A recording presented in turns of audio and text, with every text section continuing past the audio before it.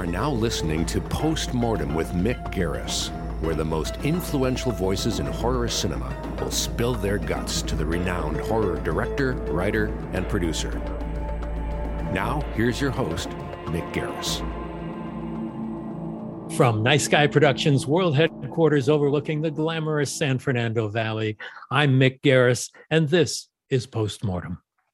What's your favorite monster? Dracula, Frankenstein, zombies, Norman Bates, Freddy Krueger, ghosts, serial killers. One of the most venerable creatures of cinematic horror remains the werewolf. Though most of the rules that lycanthropes follow were invented by the great screenwriter Kurt Siodmak in the screenplay for Universal's 1941 classic, The Wolfman, furry lupine shapeshifters have been around in legend for centuries. It's long been a part of European folklore, running alongside the beliefs in witches and witchcraft. In the 2nd century BC, the Greek geographer Pausanias related the story of King Laiason of Arcadia, who was transformed into a wolf because he had sacrificed a child in the altar of Zeus Lycaeus. There were actually werewolf trials, similar to the witch trials, as early as the 15th century, though the legends reached their peak in the 18th century before becoming a staple of early chapbooks and later popular fiction before becoming a staple of the modern horror film. And the legend of the werewolf still has plenty of life. Recently, Werewolves Within made its mark as a festival and fan favorite. But 2021 marks the 40th anniversary of a true high watermark year in werewolf movies. 1981 marked the release of 3 lycanthropic classics within weeks of each other: The Howling, An American Werewolf in London, and Wolfen. The directors of the first 2, Joe Dante and John Landis, were also guests on the 2nd episode of this podcast and returned to celebrate 40 years of the reigning champions of shape-shifting man or woman beasts after this. Available now from Dread, Howling Village.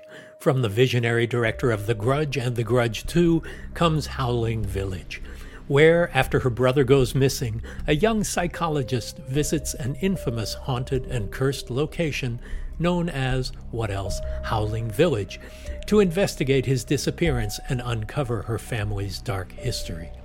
Howling Village will be available on demand everywhere and on Blu-ray September 14th. Also coming soon to Dread, Bad Candy. On Halloween night in New Salem, radio DJs Chili Billy, Corey Taylor, and Paul, Zach Galligan, tell a twisted anthology of terrifying local myths that lead to a grim end for small-town residents. So if you love Slipknot, Gremlins, and horror, this is the film for you. Bad Candy is coming out in theaters and on demand September 14th and on Blu-ray October 10th. So, John, yeah. You know, it was the same year that Full Moon High, The Wolfen, there was another, Joe, what was it? Full Moon High, The Wolfen. Which one was Larry Cohen's? That was Full Moon High, yeah. The Wolf. Was Teen Wolf the same year? Teen Wolf, there you go. So there's 5 of them. 5 werewolf movies in one year, and there hadn't been one since The Boy Who Cried Werewolf with Kerwin Matthews. Right, and that was in 73, I think? 73 or 74, yeah. Yeah. Oh, and the Beast Must Die. That was the Hammer film, right, where they used real wolves, which is always a mistake. And Werewolves of Washington. That was, I think, a little later. Werewolf of Washington. Werewolf of Washington. He just passed away, that guy, Milton Moses Ginsburg. It's actually not It's a very interesting movie, actually. Yeah. Well, John, you wrote An American Werewolf in London when you were 19 years old, and it took you quite a while to get that going after Animal House, after the Blues Brothers, and you got to make what you wanted to make, but it took a while. Tell me how it came together. Well, it's a script that got me a lot of work as a writer, but no one would ever make it because they thought it was too wacky. And you know, when a movie's, ask Joe, ask Mick, when a movie is 40 years old, you find yourself telling the same story again for 40 over and over. Well, in any case, it was either the standard response I got was either it was too scary to be funny or it was too funny to be scary. And they say, what is it? I'd say it's a horror movie, it's a monster movie. They go, well, it's not a comedy. And I said, no, it's not. And they would say, well, then why is it so funny? And it was like, it was very much Abbott Costello routine for years and years and years and years. And after Blues Brothers, I owed a picture to Universal. But Ned Tannen, who I actually like, so it's bad that I'm bad-mouthing him now, but he's dead, so there you go. But Ned, who was head of production at Universal when I made Animal House and the Blues Brothers, and then, ironically, Ned was head of production at Paramount when I made Coming to America. But in any case, there was the big story of that year of the Blues Brothers. There were 5 films in production: Heaven's Gate, Apocalypse Now, Star Trek, 1941, and there was one other that I'll think of, but 5 movies. What? Giant movies. Well, all cost more than $24 million. $24 million was the magic number because that's what Cleopatra cost and almost bankrupted Fox. It's why they had to sell the back lot. But at least now we have Century City. But in any case, the story that was helped by the studios, and you know what respect I have for the media, but was that these Hollywood directors, not the studios, but the directors were out of control. And in 1 or 2 of those 5, that might have been true. But you can't call Robert Wise a director out of control, you know. That's for sure. And ironically, of those 5 films, 4 of them made a great deal of money and were profitable. But nonetheless, the story was directors out of control, and Ned Tannen, to protect himself, when a reporter at this press conference asked, "What's happening in Chicago? They're spending millions of dollars." He said, "Well, the budget of that movie is 12 or 14. He said some number that he made up. That had this is on Blues Brothers. Blues Brothers had nothing to do with the budget of the film. And I remember when the trades came out with this quote, you know, in it, I was standing with Bob Weiss, the producer, and Bob said, "Look," and he showed me the Variety headline that it was all about the Blues Brothers out of control. And he said, "I think we've spent that much already." You know, it was like, what are they talking about? In any case, so I had a rough time. And the Blues Brothers, I just had a rough time in general with the release of, not making it really, but with the release because of racism of the exhibitors, the theater owners who refused to book it.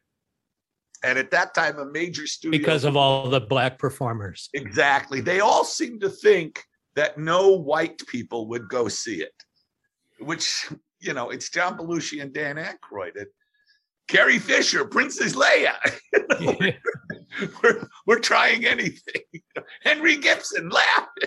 You know? But what was so interesting was that they were wrong, and it was so frustrating. There were a lot of theaters in the South that didn't book it at all, and we ended up playing quote unquote urban theaters. I mean, the story I've told countless times, and I will continue to tell because I hope he's rotting in hell, was Lou Wasserman, who I liked, called me to his office.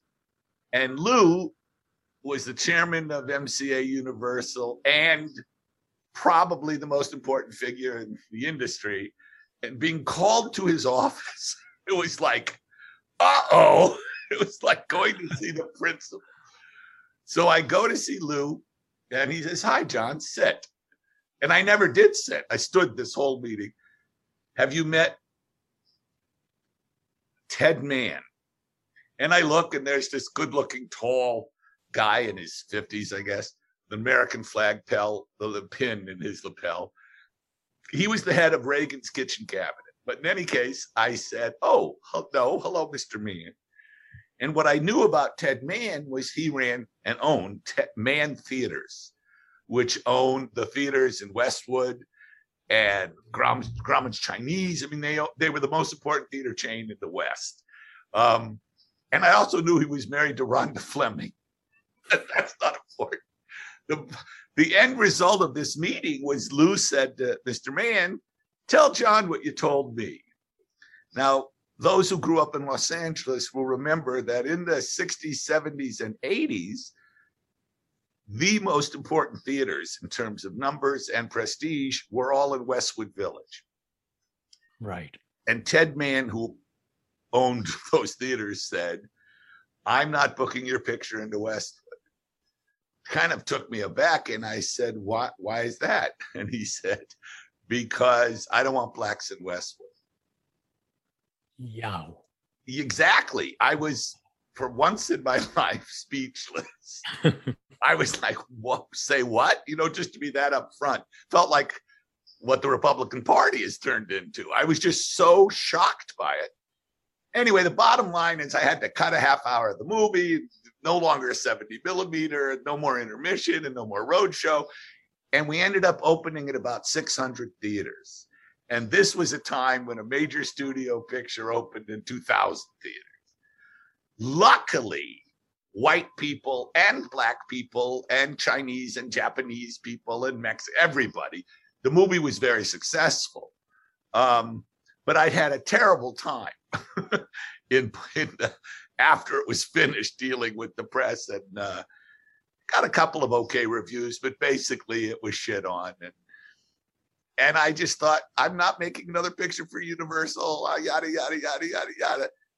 So I thought, I know Ned would hate the script to American Werewolf in London.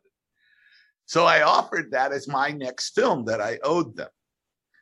And he hated it and said no. And then I learned, okay, now I got to go get it made. Why is that? Well, because you offered it to Ned. That's your next picture. You must make at least an effort to finance it, or you still owe them a picture.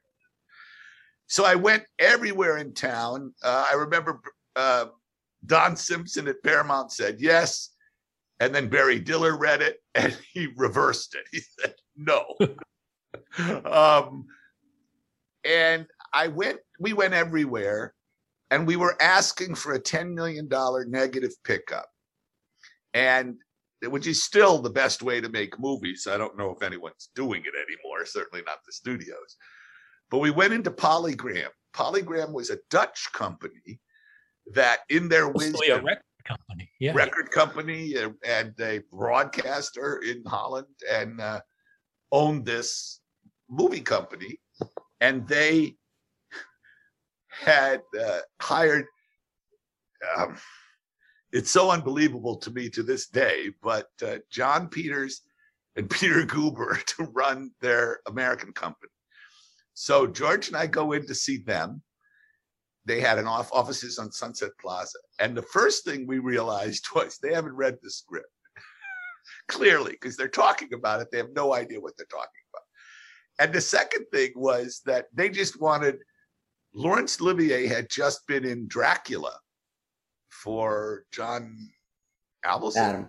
John Badham. John Badham. He was Van Helsing to Frank Langella's Dracula. And so they wanted Laurence Olivier to be the doctor in Werewolf. And I said, well, I mean, he'll cost more than, I don't understand.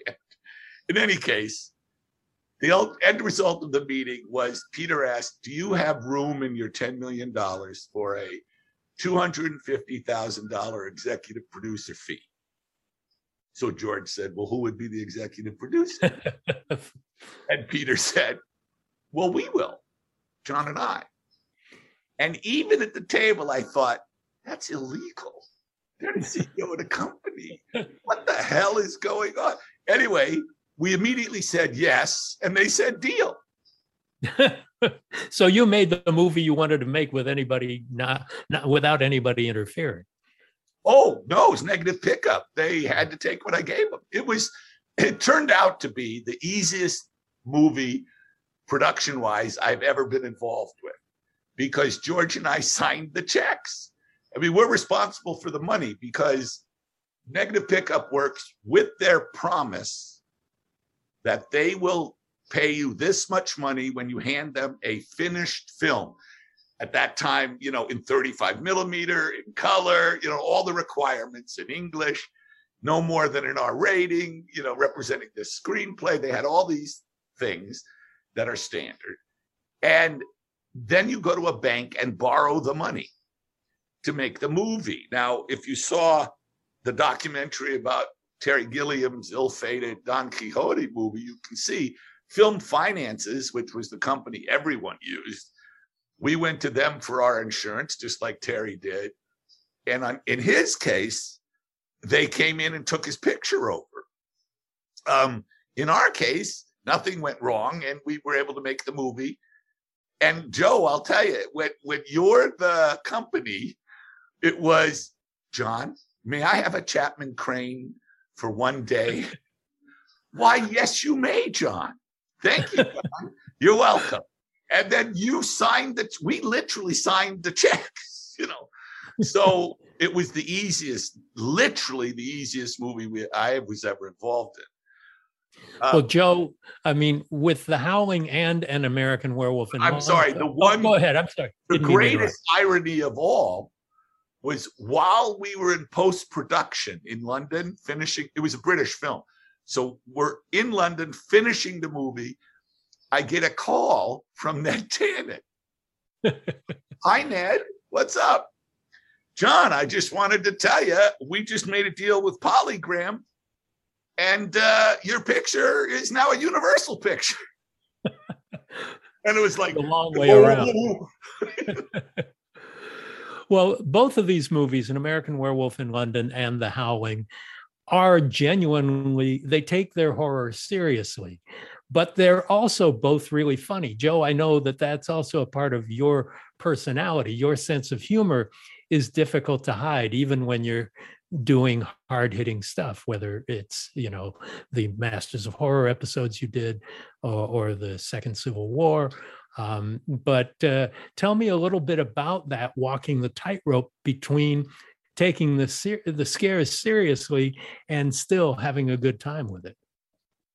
Well, the whole concept of werewolves and vampires are basically absurd, and if you don't sort of walk into that absurdity and acknowledge it, audiences tend to feel superior to it. I can't tell you how many movies I had seen where people were just laughing at it because they thought it was silly, and they were asked to take it seriously. And so you had to let them know that you're in on the joke, they're in on the joke, and it's not a joke if you do it seriously. So I too have been, had the same reaction to my work as John had, which is like, is this supposed to be a comedy or is it supposed to be a horror picture? I mean, that was the first thing that the president of the company, Bob Ramey, said after the first day's dailies. He said, is this a comedy or a horror picture? And I said, well, it's both.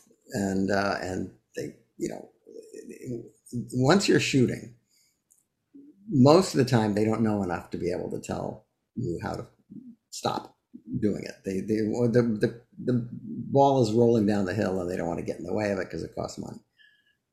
But in this case, AFCO Embassy, which was a step up from New World, which is Roger Corman's company, in terms of, it was still non-union and it was still exploitation pictures and it was still for the same market, but it was a little bit classier, and it was because Joe Levine had started it, with pictures like the Graduate and he'd worked his way up from Hercules movies and Godzilla movies into the sort of the firmament of making big star movies, and so there was a certain cachet to working at AFCO Embassy, and as Mick can attest to, because he was there in the publicity department when I was making this picture, and he knew all the the peccadillos of the various people involved, And they had recently had a lot of success with Prom Night, and had sort of embarked on a sort of a horror movie kind of program, which included David Cronenberg's Scanners and John Carpenter's Escape from New York, and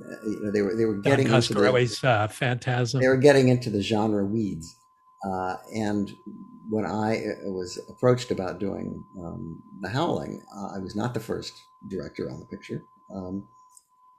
I was in the throes of losing a project called Jaws 3 People Zero at Universal with the beloved Ned Tennant, whom I have just as many interesting stories about as John does. But in any case, this was obviously going to be a doomed project, and I was looking for a way out of it. And my friend Mike Fennell, who was working at AFCO, said, there's this werewolf picture here, and it's gonna lose its director, and you want to do a werewolf picture. And I thought, well, who doesn't want to do a werewolf picture? I mean, this was very early in my career, and I didn't know how many pictures I was ever going to get to do. But certainly, I would jump at the chance of doing a werewolf picture. But neither Joe nor I knew that there were other werewolf movies being made. No, it was sort of like when Splash came out and everybody was making mermaid movies. I mean, there's this sort of zeitgeist thing that goes on, and people make movies that are in the same category, but they kind of are unaware of the fact that other people are making them, and then all of a sudden they either cancel some of them, like in the Outbreak kind of movies where they canceled The Hot Zone because there was already Outbreak. The Hot Zone was a much better project, and I think it would have been a much better movie. But it's like, how many of these things can we have in the marketplace and get away with it? But in this case, none of these people knew much about each other, and the pictures were all made the same year. The Howling was made earlier than American Werewolf because we got a head start, and the picture was finished in 1980, but it wasn't released until 1981. And the other connection was Rick Baker worked on both pictures because I had asked Rick to work on the movie, and John found out and said, well, you can't. He said to Rick, you can't do his picture. You're supposed to do my picture, which has been gestating these many years, and Rick always talked about doing. Yeah, he admitted. Rick said, "You told me this was going to be your next picture after Schlock." That was. But I was so worried because Rick and he had developed all these techniques for the change metamorphosis that were pretty radical at the time. And I remember saying, you didn't show them like the change-o heads, did you? That we've been talking about for 10 years. And he goes, well, you motherfucker. Well, he didn't know if he was ever going to get to use this stuff if you were never going to make your movie. So he finally had an opportunity. You did fine. He left you with Rob Bottin. He did, and everything worked out great on both sides. But, if it wasn't for Rick's seed work, we wouldn't have been able to do the things that we did. And then, of course, he had a lot more time and money to make John's picture than he would have had to do our picture. So I think he was very happy in the end. But as far as the werewolfery goes, we were concerned that werewolves were getting to be a little old hat since the previous werewolf pictures hadn't done so well. And that mostly they were sort of a staple of the Late Late Show, and people thought of them as kind of, the villagers running around in the moors, and we wanted to avoid looking old-fashioned. So it was a decision made early that we would not let people know it was a werewolf movie until well into the movie, and the ads didn't have any werewolves in them. That was a very specific choice in the marketing department when I was there. It's a scary movie, but there's no way we want to let you know that this is a Wolfman movie. No, and it was so they made it look like a slasher movie because those were My Bloody Valentine was coming out at the same time. These were the kind of movies that were very popular, and so there was really no way to tell. I think maybe in the trailer, if you saw the trailer, you could sort of tell there were werewolves in it. But for the most part, we just sold it as a horror film. And it was a very low budget picture, and we had to go back to them for a little bit more money when we kind of ran out of money for special effects. But in the end, they were happy with it, and it came out, and it did pretty well. It obviously didn't have the kind of advertising support that American Werewolf did, because that's a big studio. I have to interject because my favorite Joe story about The Howling concerns the metamorphosis. Tell them when they saw the dailies, they saw the first cut. I was there. Well, yeah, but your audience wasn't. No. Well, the audience, we didn't show them the whole movie. We just showed them the transformation scene, and so they immediately went crazy and they showed it to the exhibitors, and they said, "This is what we're going to sell you." And the exhibitors said, "Great, we love it. We'll book it." And so they came back and they said, "Don't cut anything. You can't change it. It has to be just like what we showed the exhibitors." And so as a result, the work is very good in that scene in the movie, but it's too long. You know, we had a bunch of kids who were auditioning for a commercial where we were cutting it, and we saw them going by, and we said, "Oh, let's show them the werewolf transformation scene and see what they think," because they're kids, you know. And so we showed it to them on the moviola, and they were duly impressed. And then at a certain point, one kid says, "Why don't she run away?" And he said, because she's too scared. She's too scared to run away. And it's because we have to get to this piece and this piece and this piece, all of which Avco says have to be in the movie. So as a result, it's probably the most overlong scene in the whole picture. But on the other hand, it was a talking point, and obviously it was part of the reason why it was successful. This was. I'm sorry. Go ahead, John. No, what's the movie where the boy turns into a cicada or something? The Beast. Oh, The Beast Within. That's the one where they took these techniques and they went one better, because there are a lot of a lot of giant condom like things that are used in these blow up bladders. And so there's a scene in The Beast Within where the monster, literally his face blows up like a balloon, and he looks like Charlie Brown. And that wasn't supposed to be in it. They did it and blew it up as a joke and kept it. Really? Yeah, it wasn't supposed to go to just an oval or circular head, but they just blew it up more than they were going to. And it was, let's keep that. That was a bad decision. Yeah, that was a bad, really bad decision. But that metamorphosis is the longest, I think. But you guys were at the forefront of this, the Change-O heads. I mean, Dick Smith had done stuff with bladders in The Exorcist, but the Change-O heads were really kind of a Rick Baker thing, and then passed on to Rob Bottin. And Rick, I know, was attached to American Werewolf for, what was it, 10 years, John, before, even longer, before he agreed to be a consultant on The Howling, right, Joe? Yeah, he was actually Rick's, I would say, protege. Oh no! And I had worked with him. I'd worked with him before on Piranha. He was quite young. On The Fog, yeah. And he did The Fog with John Carpenter. Rob Bottin ran away from home and lived in Rick Baker's garage when he was a teenager. And Rick really was his mentor and kind of took care of him. And it turns out that Rob is brilliant. I mean, he did John Carpenter's The Thing, which amazing stuff. I remember Siskel and Ebert did a special on slasher movies, and they included The Howling because nobody knew what it was. And Avco Embassy sent me out there with clips from The Howling to let them know that it wasn't a slasher and that it was a special thing. And Ebert was very welcoming and Siskel was very cold. But Joe, didn't they have reverse opinions? When they did review it, I think Ebert was the one who championed it and Siskel not so much. Or no, vice versa. I honestly don't remember what they ever said about any movie. I mean, the reason people watched them was because of the dynamic. It was like one guy doesn't like the other guy, and they have differing opinions. They work for different newspapers. They don't even sit in the same row. And yet they have become essential to each other because they are the team. It's like a comedy team that hates each other, like Martin and Lewis and Abbott and Costello in their later years. And so these guys they're tethered together, and they know that there's a lot of really funny clips of them doing promos and stuff and being really catty, getting nasty with each other. Yeah. But they changed the face of film criticism, and they rescued a lot of movies.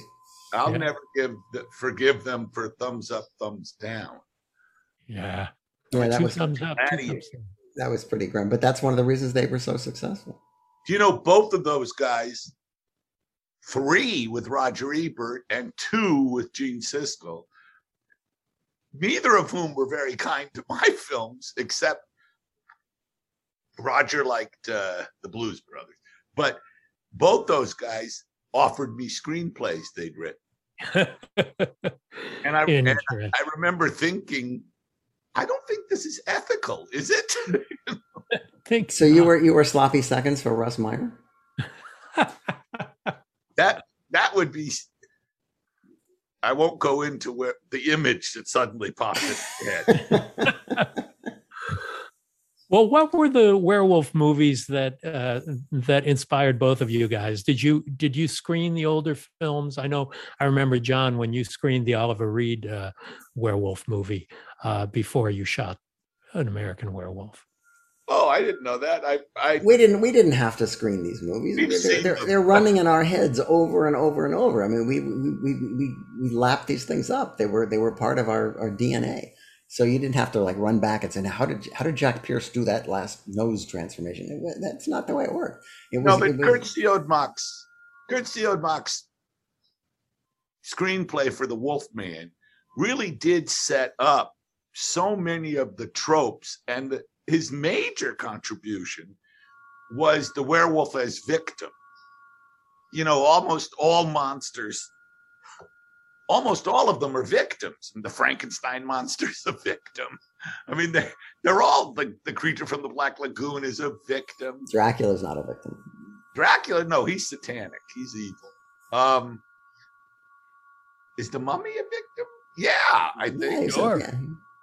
But in any case, even Freddy Krueger's a victim. He got burned up. Well, wasn't he a pedophile murderer or something? Well, he was, but he was slaughtered first, and he's getting even. I guess you're right. Yeah, I mean, next you'll be saying Matt Gaetz is a victim. Well, oh God, no. He's a victim of an extremely low IQ. But but he made the werewolf a victim. I mean, Lon Chaney. Del Toro told me that Chaney's the greatest sufferer in movies because it's always, what did I do last night? I didn't. And he also, Kurt Siodmak, is the one who made a real delineation between the wolf monster, the werewolf, and Lon Chaney. Larry Talbot. Larry Talbot in Jekyll and Hyde. Mr. Hyde represents all the repressed crap of Dr. Jekyll. It's like sort of like the evil self, and but in the Wolfman, he becomes something else. He becomes this wolf that goes around killing people. And he has more primal. Yeah. Yeah, and it's an interesting thing. He really did a lot of interesting things, and if you saw. That I was the voiceover, the on-camera narrator, but I didn't write it. David Scull made a documentary on the Wolfman and werewolves for, I think, an early DVD of An American Werewolf. And I think you can still get it on some re-release of something, but it's excellent. I mean, that's all David Scull, who really writes books you should read, but it's excellent about Kurt Siodmak, and it has an on-camera interview that Scull did with Kurt Siodmak. And he says many interesting things about the star. I mean, really interesting things. He really has the most influence when it comes to werewolves. Although he did get the bit about killing the thing that the werewolf kills the thing it most loves from the Werewolf of London, which was the prior Universal werewolf picture. Right. That's 1935. That was kind of the precursor to all of That's the one where Jack Pierce wanted to use the same kind of makeup that he used later. But he developed that makeup for Henry Hull. But Henry Hull was a stage actor, and he basically said, well, you can't tell who I am in this makeup. I mean, you got to modify it so that I can act through it. And so he came up with something I think that was pretty good, but it was originally meant to be a lot hairier than it is. Well, that's why Lugosi turned down the Frankenstein monster. Yeah. He said, you won't recognize me. And then did it later. Well, and you didn't recognize him. Right. True enough. Well, let's talk about the technology of transformations, because both of your movies were at the forefront of that technology. This was all brand new.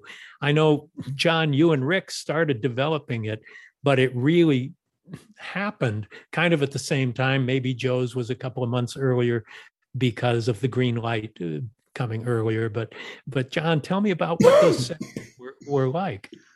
With Rick. It's just that Rick is a very clever guy and a great talent and an artist, and he would think hard about how to accomplish something. And, we talked about what is the moment in the transformation from a human into something lupine, it's the skull. I think the skull and the spine. I mean, what happens to your skull? And early on, we talked about the moment when the skull actually stretches and changes.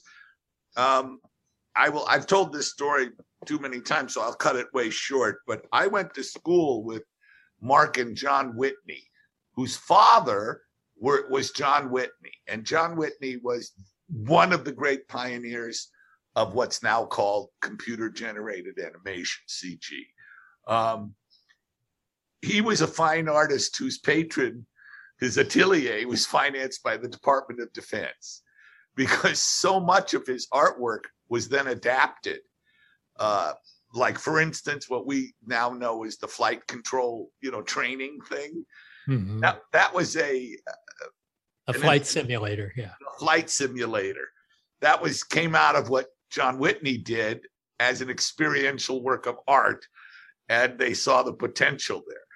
But anyway, I asked John in 1971, when I was, same year I made Schluck. I asked Mr. Whitney, I should say, because he's long passed away, but was that possible? Could you, like Rick, sculpt 4 different stages of the metamorphosis, and a computer?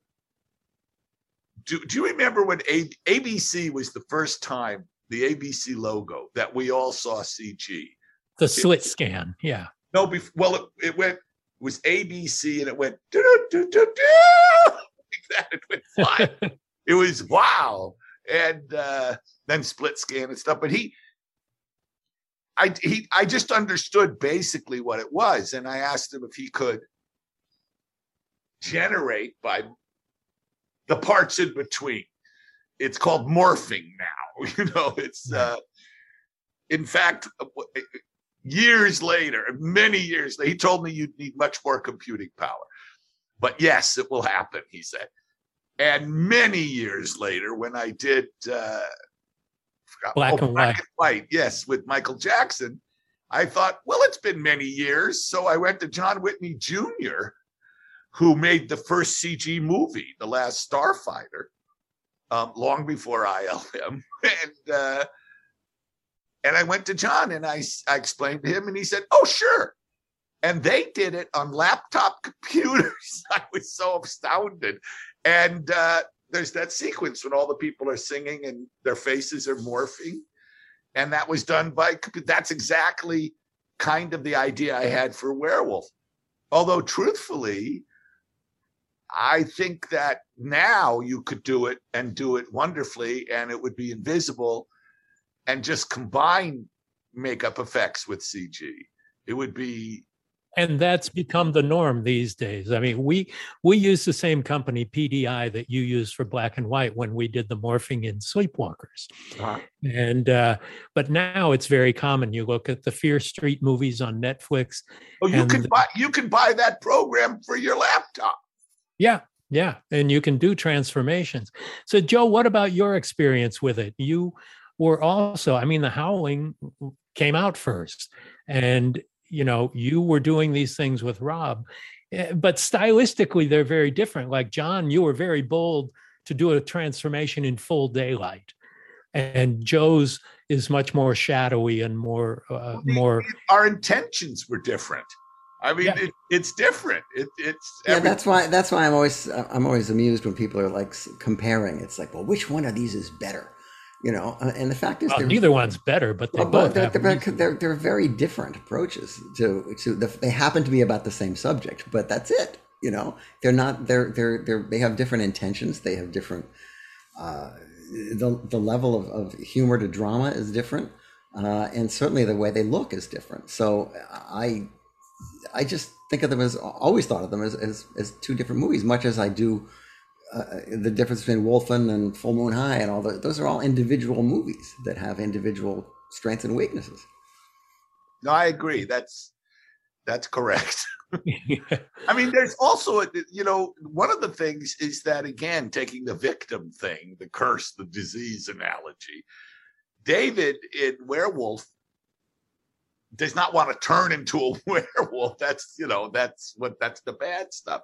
The character, what's his name? Eddie? The character. Eddie Quist. Yeah, they like being werewolves. Yeah, that, by the way, the traditional werewolf, witches could always command wolves. Dracula in the book can transform himself into a wolf at will. And it's the big bad wolf. And usually werewolves are just evil and can turn into wolves or not. And Eddie was certainly not a victim of werewolfery. He liked it.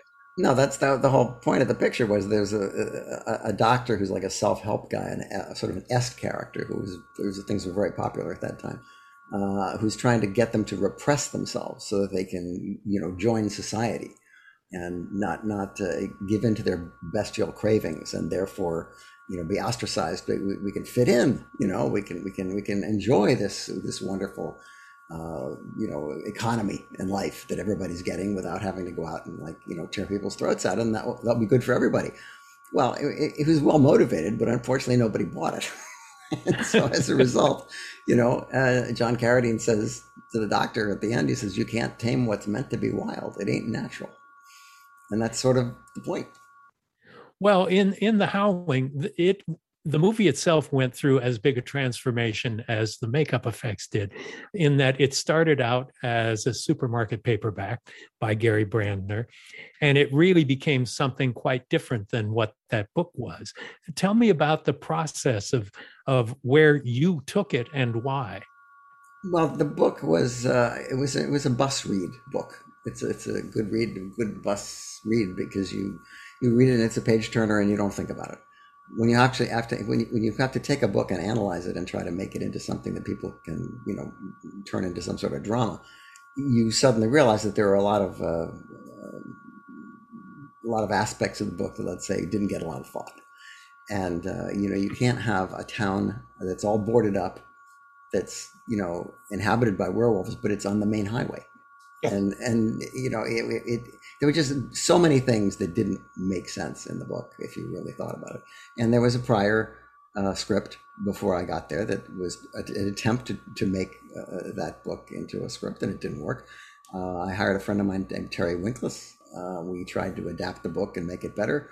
We still couldn't lick it. And so I went back to John Sayles, who had rewritten Piranha, which had the same problem when I started. And he came up with this whole idea of the self-help group and the est stuff and all of that modern stuff, because the other charge was to try to make it as contemporary a movie as possible and not connect it with the old world movies that were expected from that subject. And so we basically threw out everything in the book except the main character and the fact that she has to go and recuperate from what in the book is a rape, and so he, I think he did a brilliant job with it. Yeah, well, I went to Las Vegas with you and Mike Fennell for the first screening, a sneak preview, and it was one of the most phenomenal screenings I've ever been to. It was packed, standing room only, literally standing room, screams, laughs, everything you wanted and more so. And I watched your faces, yours and Mike's, and that seemed like one hell of a night for you guys. Well, you do kind of make these things in a vacuum. And sometimes the most terrifying experience you can have making a horror movie is running it for people. Like the first preview. because I think that's true of any movie. Actually. that's true, and especially if you've had any contention, which we hadn't had. But if I've done movies where there's a lot of contention with the studio about what should be in the movie and what shouldn't be in the movie, and so you're sitting there, and if somebody gets up to go to the bathroom during something that they said was why don't you cut this out? And somebody goes to the bathroom, see, got to cut it out. Guy left, and so you just sit there sweating the whole screening because you just hope, what can I get this by them? Will they go for this? Am I going to get to save this? Am I going to keep that? Later, when you get into the rarefied position of having a final cut, then it's a little different. But when you're, at the behest of the studios, when they come up to you and say, "See, they didn't like it. Now what are you going to do?" That's when you got trouble. Luckily, that wasn't a problem on that movie. Yeah, the worst part is when they have you fill out cards, because if they ask you to be a critic, you're going to be a critic. But John, my first date with Cynthia was the cast and crew screening of An American Werewolf at the Hitchcock Theater. And it also, even though that was an inside screening and not for public, it kicked ass as well. Tell me what that feeling is when you finish your movie and you're showing it to your friends and your peers and the studio and all of that. And it just left the place in an uproar. I remember, I think, Joe, you were there, John Carpenter was there, and Deborah Hill and Rick Baker and, all these people. And it was a party in the Hitchcock Theater. No, I don't even remember that screening.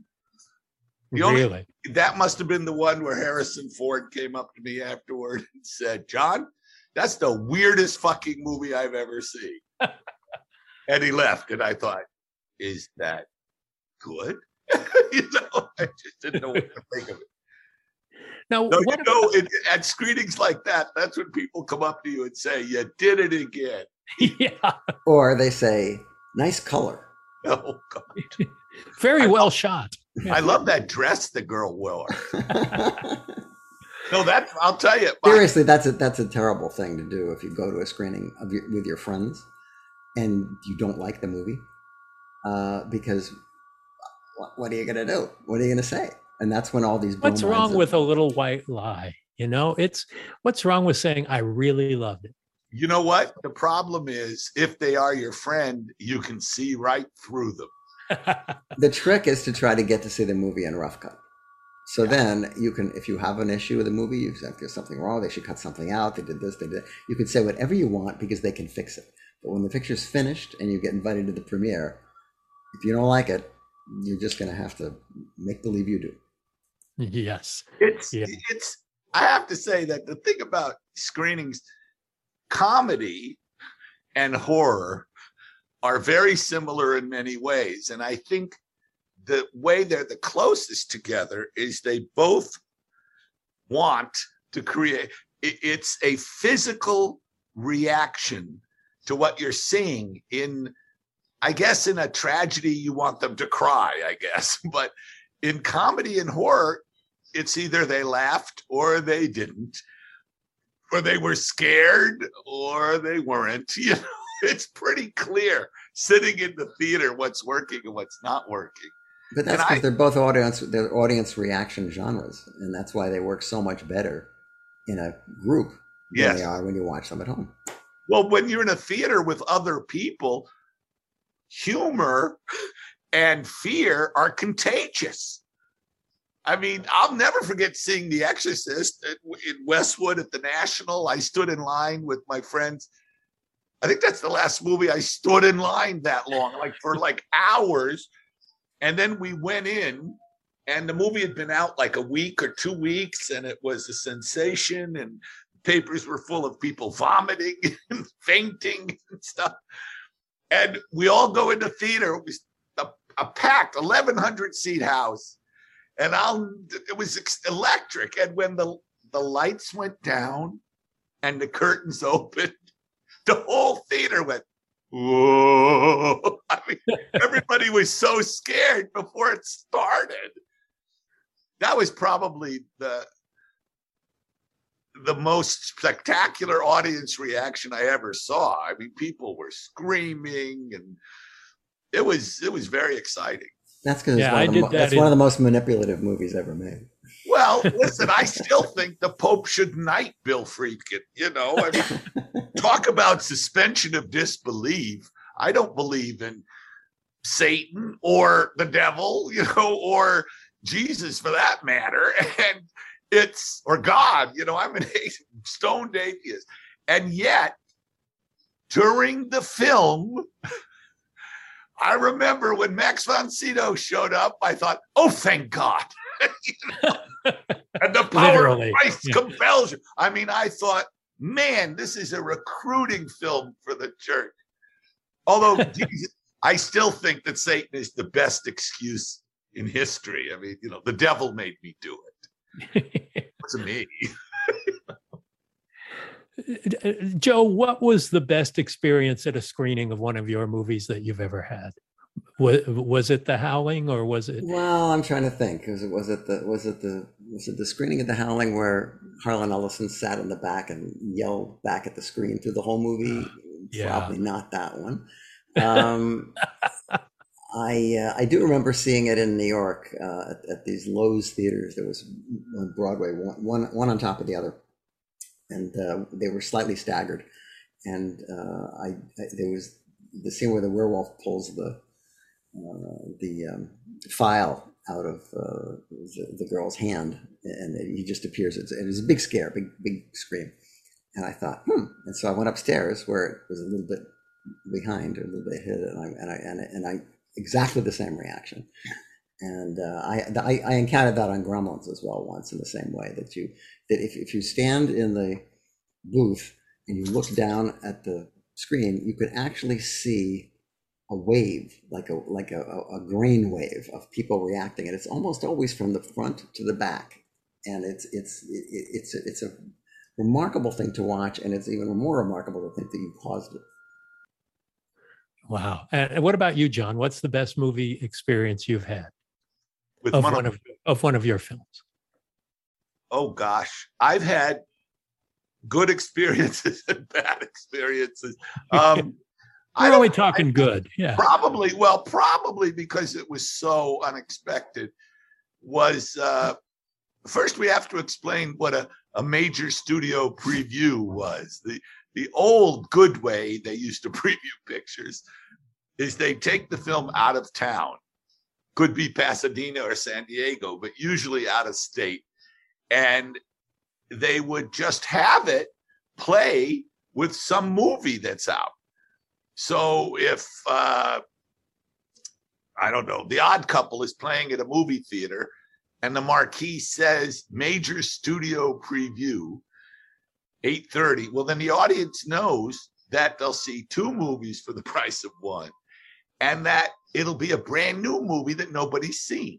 That's all they know.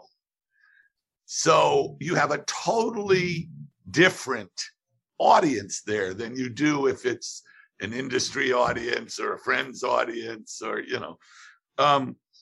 So this virgin audience that has seen no publicity, no advertising, the movie starts and they either respond favorably or they don't. And I had the same, you know, the American Werewolf story about everything was in Britain. That's a British film. So we made it in England, and they arranged two sneak previews, one in Chicago and one in Syosset, New York. The UA Theater in Syosset used to be the largest grossing theater in the US. And all of their weekend business was all teenagers on Long Island. And so Chicago, we arrived to discover that we're in, what's it called? The neighborhood that Hillary Clinton's from, Hillary Rodham's from, or you got me. Oh, John Hughes's neighborhood. It's where Ordinary People takes place, Evansville or something. It's like Waspy? Beverly Hills. What? Waspy? Yes, extremely old money and fancy.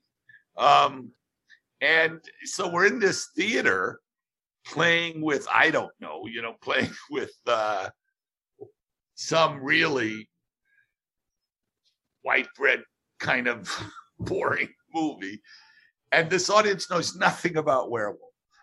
Now werewolves, no big deal, but at that time, it was exceptionally graphically violent in a way that was not that usual. There's a lot of blood and gore.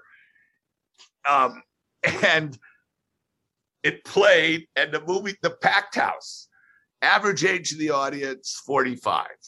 Oh, boy. And so I'm with the Universal people and John and Peter, and the movie starts.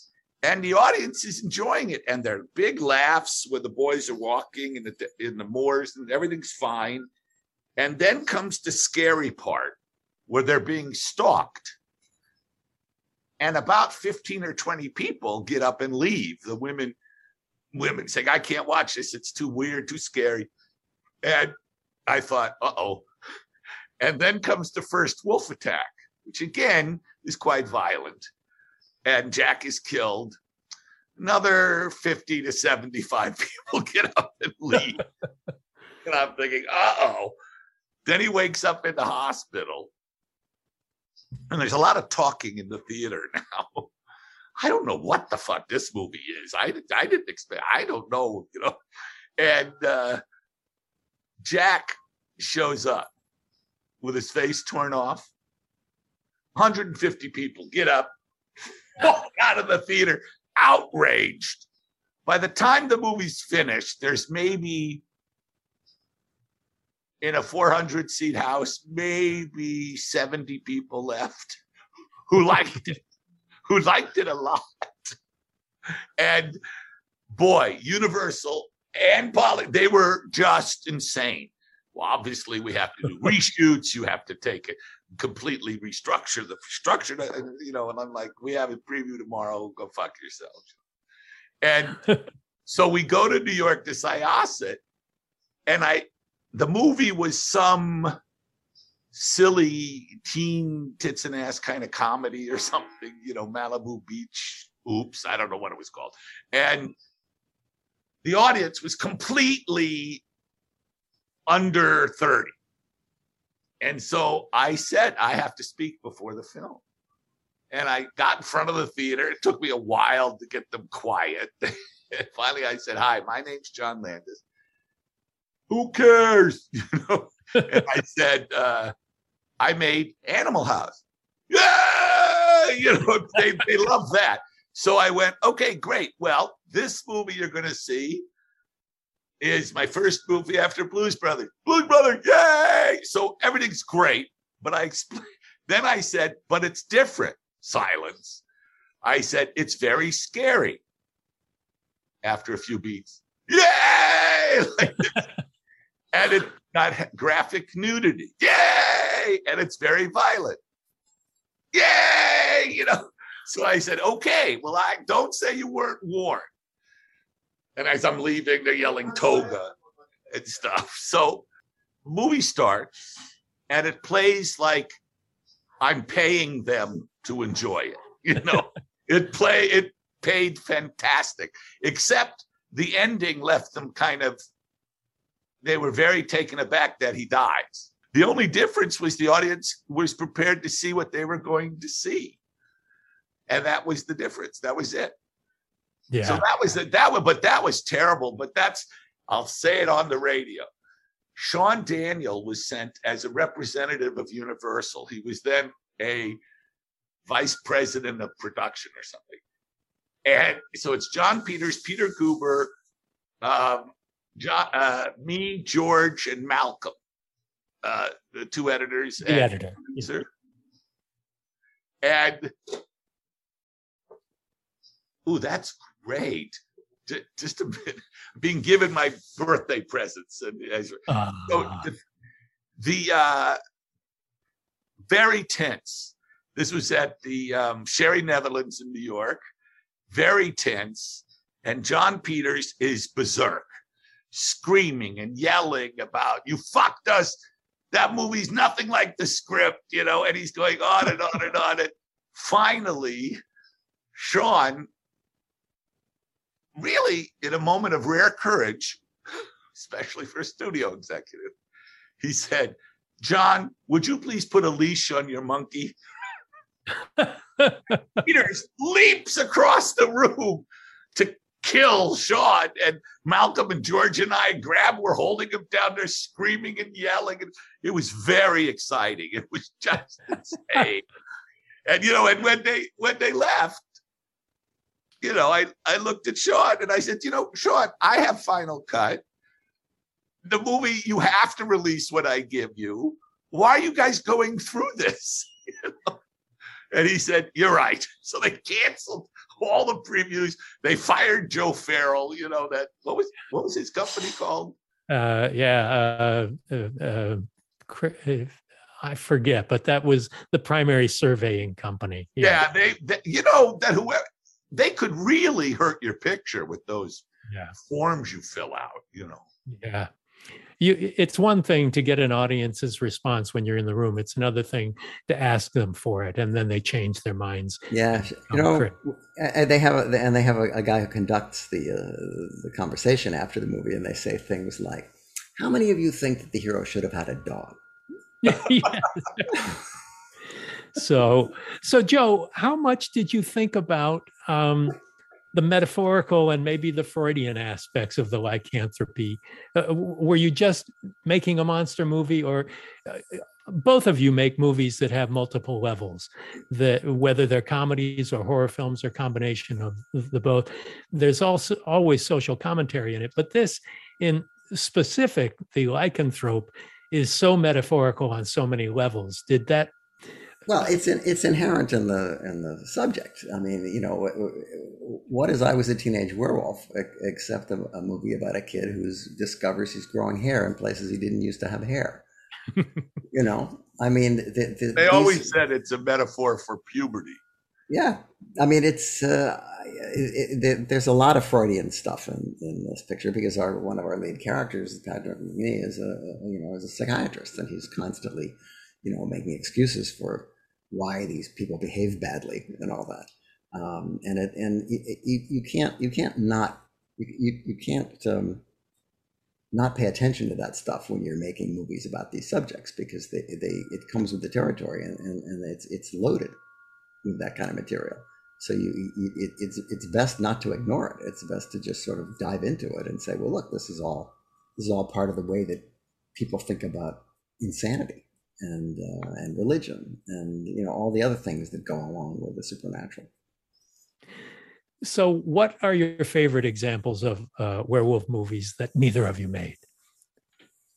Well, we all like The Wolfman, because it's a great movie, and it really is actually it's the most Val Lewton-esque of the Universal pictures, which are the reason that Lewton made those films was because I think basically when the Wolfman came out and made a lot of money, rather surprisingly, I think, to everyone, that's when RKO said, we need one of those, and we're going to do the Cat People. Right. And of course, Lewton's approach to the genre is somewhat different but Kurt Siodmak ended up writing for him. So I mean, these things are fairly allied. What year is The Wolfman? 1941. 41, yeah. 41, right. And it was released just before or after Pearl Harbor. Well, that's one of the most interesting things about The Wolfman, is that it's in England, and in 1940 and 1941, they were fighting the Nazis. There was a war going on, and not only is there no mention of it, it's like, what? Where the hell are we? They have those oak trees, those California oaks, and it's just the weirdest movie. They're like, but that's the whole series of films that followed it. The Frankenstein movies with all the added monsters and stuff, it all take place during the war, with no mention of the war. It's in Vassaria, wherever that is. It's sort of on the outskirts of places where people are fighting, but we can't hear them. Well, but the Wolfman is England, very specifically England, and their cars. It's just a very odd. It's a fairy tale. Yeah, very much a fairy tale. But for both of you, with both The Howling and An American Werewolf in London, eroticism is brought into the mix.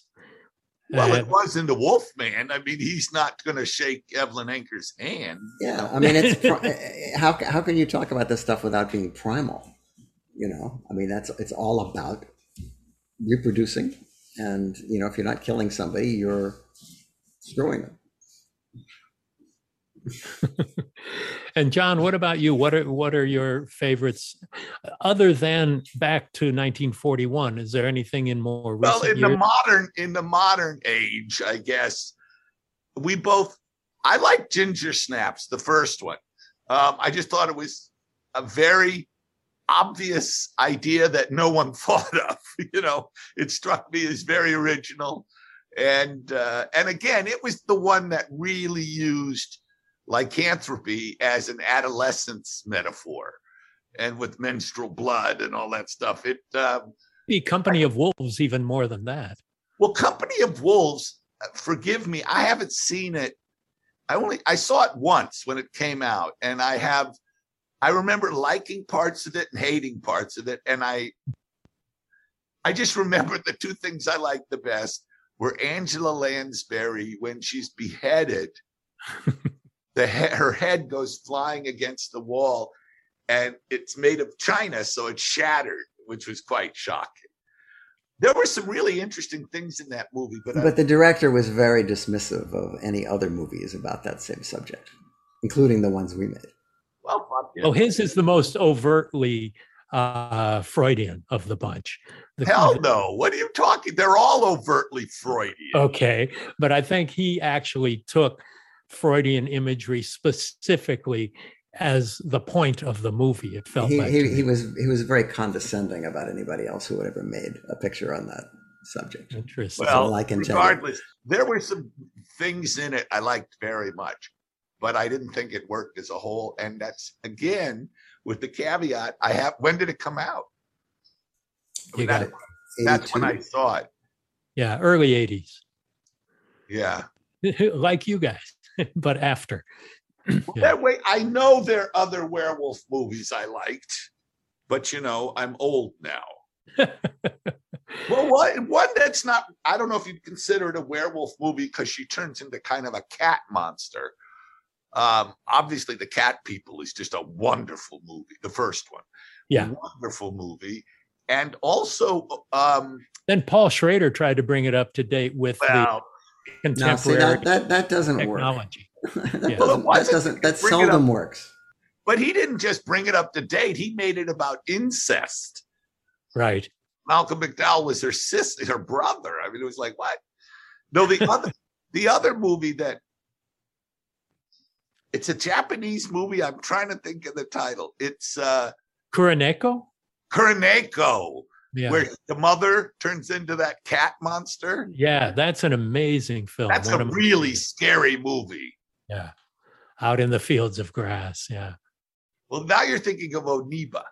Onibaba, but that's the mask, right? Kuroneko also has the forests and the grasses and things. What I remember in Kuroneko, when they're walking, the samurai is being led by the beautiful girl in the woods, and they come to a puddle, and she kind of like glides over it.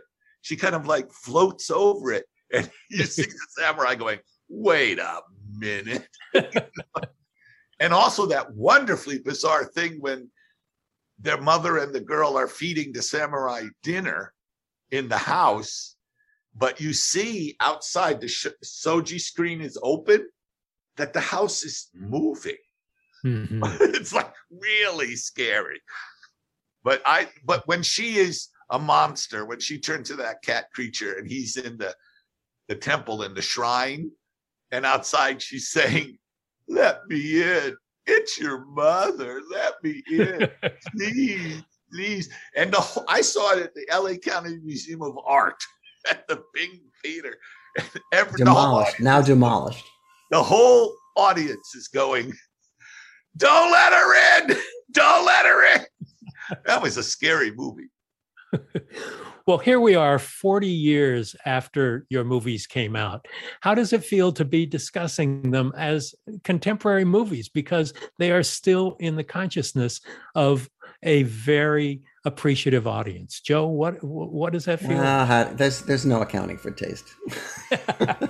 I am happy to say, however, that since there's never been a DCP, on The Howling that Studio Canal, who is its current owner after a litany of a list of 5, 6, 7, 8, 9 different people that used to own it, has finally made a 4K restoration, and they are going to release it in theaters, amazingly enough, sometime this year. The way it should be seen. John, what about you? 40 years after the fact, what's that feel like?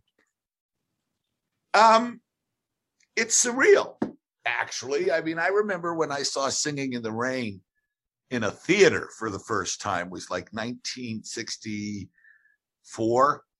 It was at, remember that? The Vanguard, way down, almost. Oh, yeah, Wilshire, yeah. Yeah. It was an art house, but they showed Singing in the Rain, and I rode my bike. It was the Vagabond. You're thinking of the Vagabond. The Vagabond. Absolutely right. Anyway, good thing Joe's here. Anyway, I saw Singing in the Rain again instead of on TV. I mean, and I remember that's one of those movies where I saw it and went, "Oh my God, it's in color." I had only seen it on television. People forget, that when we were growing up, it was unusual for somebody to have a color TV. Oh yeah, that didn't kick in until the mid '60s with Bonanza. That's one of the reasons they started shooting shows in color, was because they wanted to sell color TVs. Yep, RCA again. But in any case, David Sarnoff, changing our lives. But seeing it in color, and it's such a genuinely great film. And it was in a series of movies where people had requested, and I saw it on a double feature. You know what? I was 15, so it's 1964 or 5. So I saw Singing in the Rain and Casablanca. And both films are so good. And when I saw them, Casablanca was made in when? 43. 43, so 43 to 63. That's only 20 years. And Singing in the Rain was made in the 50s. So that's less. And I thought of them as old movies. And you're talking Here we are 40 years later. 40 years later. I'm delighted. I'm delighted that Werewolf is well regarded, and I'm delighted I get an income from it, But I have, Joe too. We have a bunch of movies like that. I mean, Gremlins. Yeah, but the only one I don't make any income from is The Howling. Well, because I wasn't in the DGA. Yeah. You weren't in the DGA when it was a non-union movie. Yeah, it was Warner Brothers. No, Avco Embassy. Avco Embassy. I'm talking about The Howling. No, you're talking about The Howling. What I'm talking about is movies that 40 years later still have a strong presence in the culture. And I think it's because they're good movies. I mean, and it's also due to home video. Home video has saved our asses, because a lot of these movies would be just as obscure now as when we were growing up, all those 30s movies that we didn't even know existed because they had never been on television. Nonetheless, I still think that a great movie, or a movie that touches a chord, I mean, Wizard of Oz, people say, what's the best fantasy film ever made? And unequivocally, I think of La Belle et Bête, I think of Seventh Voyage of Sinbad, but the truth is it's The Wizard of Oz, which is the most theatrical.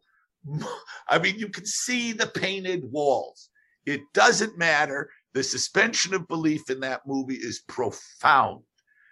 And it has to do with the cast and the screenplay and just everything about that movie. It's incredible. And the beautiful artifice of it, even the artificiality of it, is gorgeous. Have you seen the 3D version of that? No. They restored the negative, and I guess they figured, while we're spending money, we'll make it 3D. And it screened for a week. This is recently, I mean, within the last eight or 9 years, they re-released it. It played at Grauman's, and this was after Grauman's became IMAX and stuff. We went to see it. That movie is so miraculous. It's a miracle. It's a miracle. It's a great film. And Casablanca, it's an incredibly great film. And if it's a great film, it's a miracle, right, Joe? But we're talking about that's right. Good picture, it's a miracle. You make me. I always think of Hollywood Boulevard in the Pooties and the Riding Crop. But then this will test your knowledge. I love it when he says, "Get back! I told you there aren't any cigarettes." Oh, that's from Amazon Women on the Moon. Right. But now you're getting into the weeds. But that was one of the funniest things I'd ever seen. It's complete ad lib, of course. Well, it was funny. Anyway, I think for one hand, when a movie touches a chord, and I'm very lucky to have been involved with a bunch of those. I mean, Animal House still plays, Blues Brothers still plays, Trading Places still. I mean, a bunch, and Joe too. Joe's involved with a bunch of those, and it's a bunch. It's a bunch, and it's amazing to touch not just people but an entire world of cineasts or just movie lovers. Which is why John has been invited to Locarno. Well, Joe and I have both experienced the Jerry Lewis effect of being much more appreciated in other countries. And my one son, I was at Venice or something. I was head of a jury, and some wise ass asked me about, why do you think they like you more in Europe than they like you in the States? And he meant the critics. And Deborah said, because English here is a second language. Excellent. Well, I know that your movies are beloved around the world and especially here. And I really want to thank you for taking the time to celebrate the birthday for The Howling of an American Werewolf in London with us. Well, thank you for having us. But you know what? Joe and I have failed you in that we didn't come up with other werewolf movies. But if we were conscientious... There are no other werewolf movies. Yeah, no, there are. There are other good werewolf movies. I know it. We got the two that you made, and that's all that counts right now. Thanks, Mick. Thank you, Thanks, Mick. guys. Appreciate it. Bye. Thank you for listening to Postmortem with Mick Garris on the Dread Podcast Network. Download new episodes every Wednesday and subscribe on Apple Podcasts, Spotify, or your favorite podcast app.